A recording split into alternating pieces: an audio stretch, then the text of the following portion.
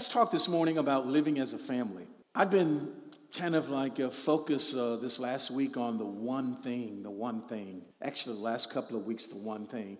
And I was reminded of something I shared, a scripture that I read several years ago. It was actually about 4 or 5 years ago that I actually taught on that particular scripture.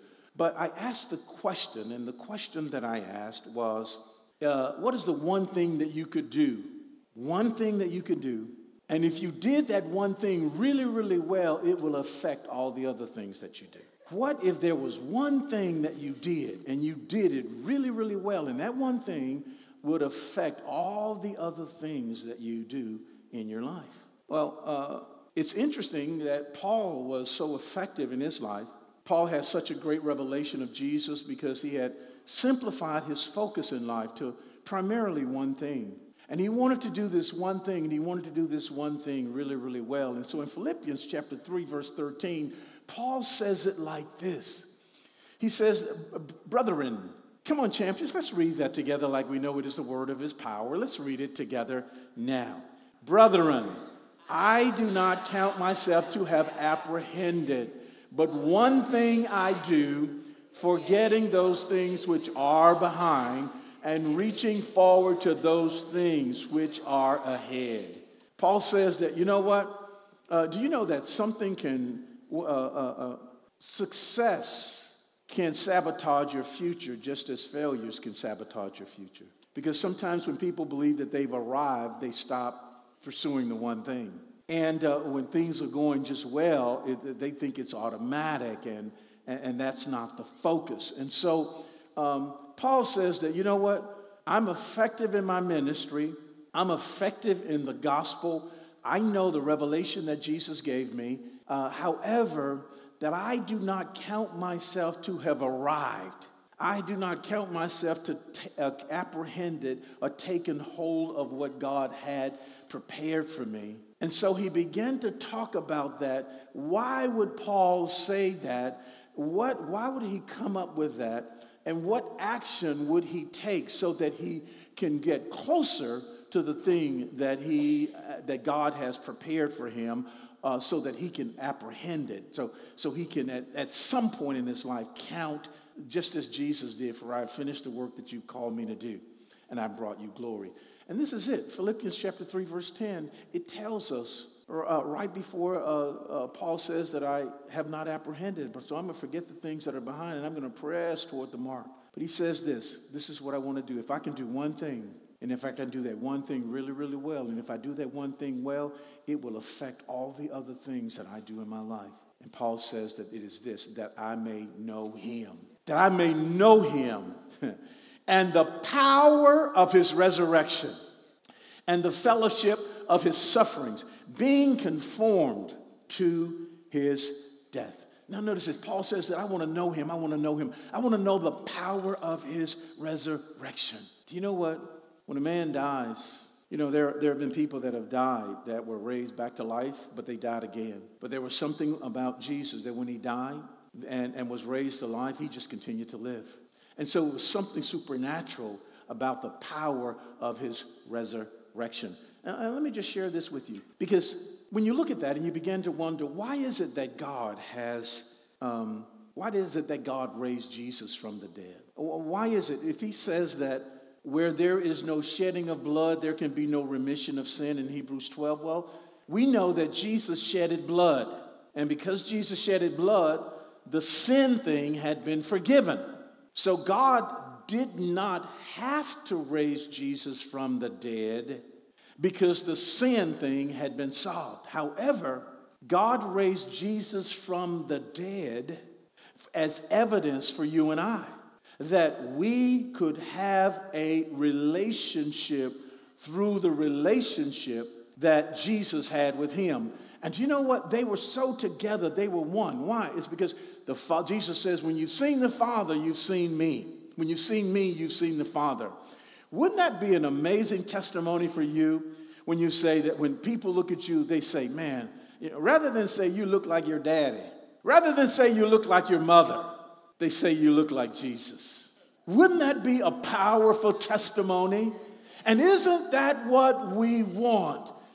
When the words come out with glory to God, hallelujah, all the praises to him, really, those are words that are being spoken. But man, wouldn't it be awesome if people saw that about you and I in our everyday, all-day life? Now, so let's look at this then. Paul says that I have not apprehended. I have not apprehended, but one thing I do is I want to forget the things that are behind. And the amazing thing about that is that Paul is a church planter at this time. He's a tent maker. He's a mentor. He's a writer. And he cuts through all these daily activities to say, I'm not going to get distracted by any of that. I'm going to focus on one thing. And that one thing I'm going to focus on is that I might know him.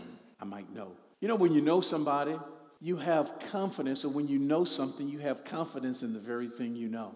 When you know something, you have confidence in that very thing. And so all of us need to grow. If you believe that there is room for you to grow, would you say, uh-huh? So all of us need to grow. All of us, it's important. It has been said again that if you stop growing, then you start dying. And so all of us need to grow. And the amazing thing about Jesus, although he did not consider it robbery, he was in heaven.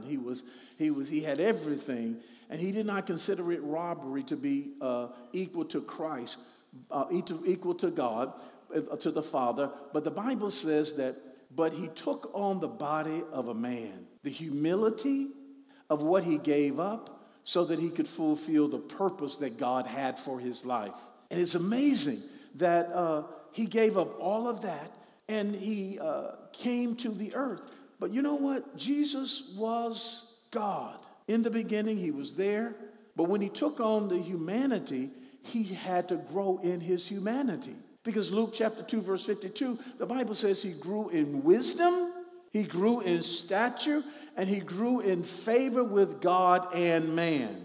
So Jesus grew, he grew, and he had to experience growth in his life.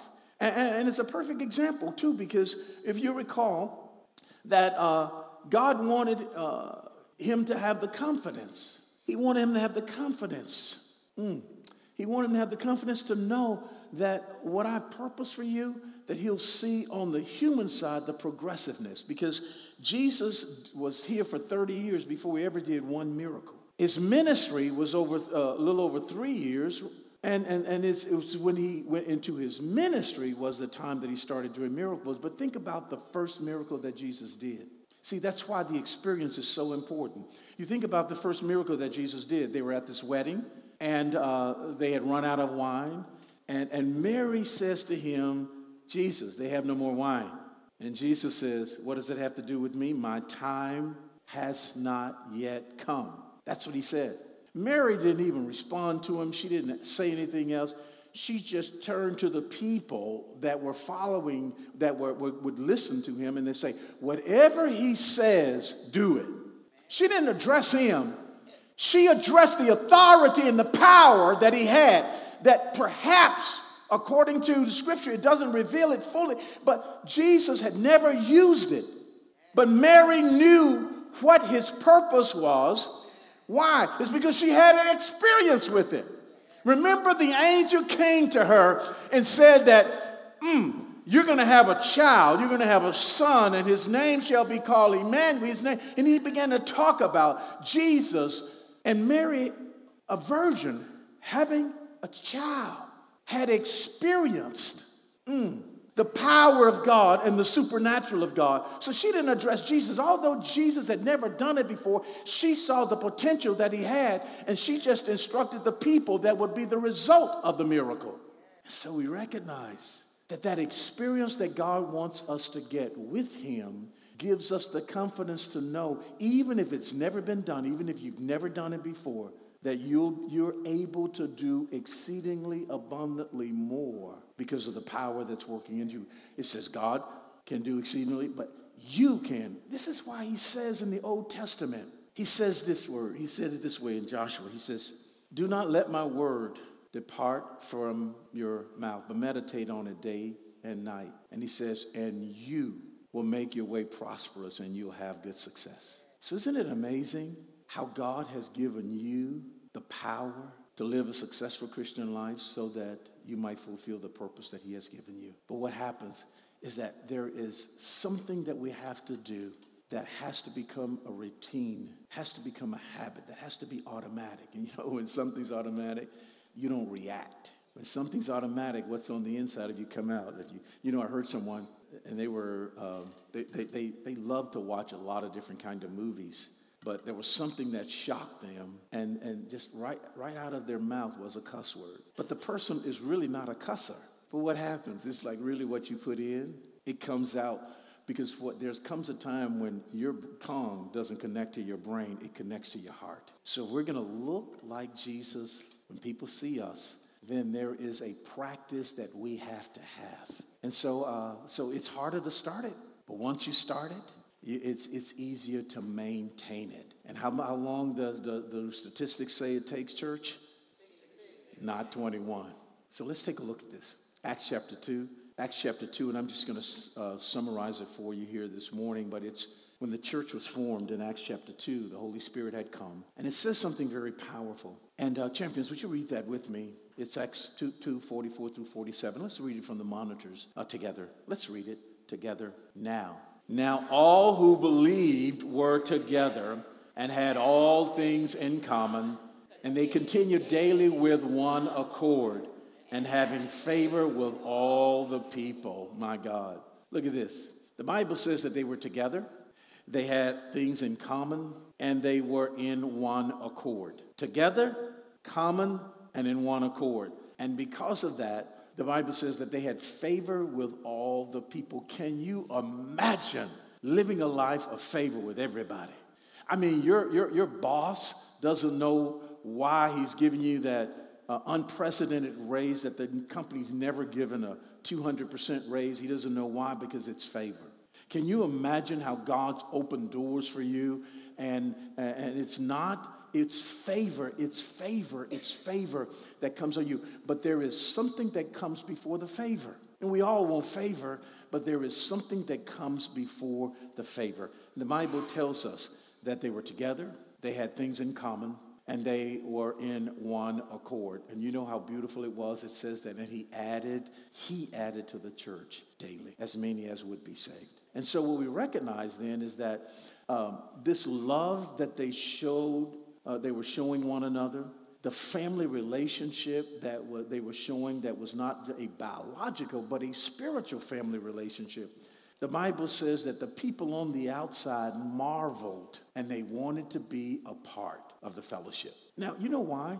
It's because they knew that there was something supernatural with what they were doing. It wasn't common for people to do what the early church did. And so I'll share with you that in various periods of time over the course of history, that when people were together and had a sense of purpose, and were not so focused on themselves, that the gospel expanded. Now, there's this, and I don't know whether it's true or not, but you've heard perhaps the Colosseum in Italy. The Colosseum is a very historical place, and people go there, and they have a cross there, but it was a circle, and the people would sit in the stands, and they would watch the gladiators. They would come out and they would fight one another, and they would cheer.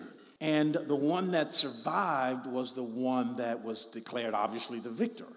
But also it was determined that Christianity was in Rome was starting to come forth, and the king wanted to stop that. And so as a result of it, what he did is that he brought Christians to that place, and people were sitting all around to make an example of them. And they would beat them, they would torture them, and that they would deny Jesus Christ. And do you know what's amazing? Is that these people would not deny him because they had already experienced him. And because they did not deny him, it backfired on the king and the Pharaoh, because what the people that were in the stands, they looked at those that were being persecuted and they said, it must be really true what they believe if they'll take a position and not go back because of themselves. Can you imagine that? Can you imagine that there is this love that's so great that as he's even shared, this love is so great that we're not focused on ourselves, but we're focused on the purpose of the one who called us out of that darkness into a beautiful and great light. So let's look at this. In the book of Acts chapter 2, it says that they were the ones who believed they were together. They had all things in common. They continued daily, and that had favor with all people. And this is a description not of a socialistic society, but it literally illustrates how we are called to love one another. And their unity and the love that they shared with one another was so powerful that all the people thought so well of them that the people daily were saved. People daily were saved.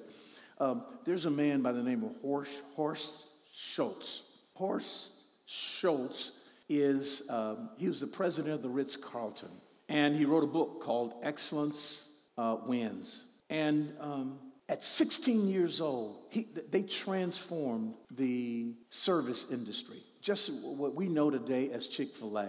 Now Chick-fil-A, and just a great model. And as a result of that, when you would come and you would ask them for something, they would say what? They would say what? My pleasure. Now McDonald's is saying it, Whataburger is saying it, and you now have various fast food places are saying, my pleasure. Whereas before they said, no problem, but now it's like, you're not a problem, but now they're saying, it's my pleasure to serve you.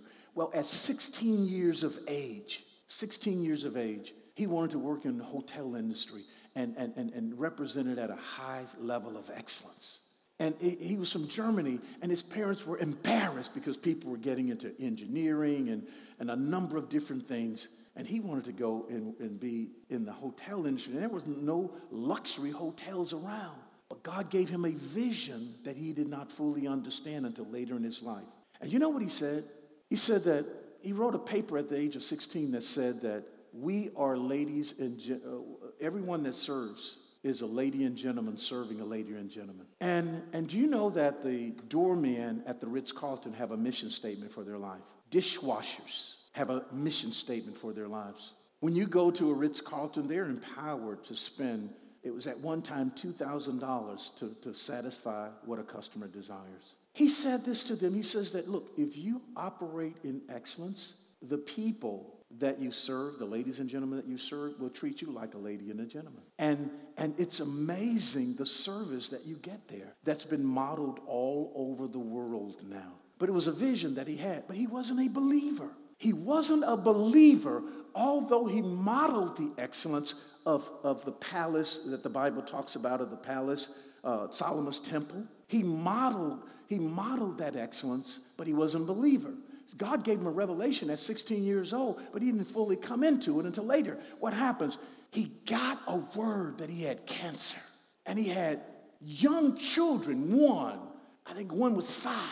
You know what happened? He went to his family and says, I may be gone in a year. But there were some Christian businessmen that came around him. And when they came around him, they said, can we pray for you? He says, when you can't help yourself, you want anybody to do something for you. And he said, yes. And they prayed for him that God would heal his body. He says, immediately after that prayer, I had never had anyone say that to me. I had never had anyone declare any type of faith around me before. But immediately after they finished praying, I asked God for 15 more years so I could see my children grow up. Do you know what's amazing about that? Is that he gave his life to Christ. And he said that I can't imagine anyone who's going through anything who do not have a relationship with Jesus. But it was because of these Christian businessmen that prayed for me that I gave my life to Christ. And I only asked him for 15 years, but that was 25 years ago.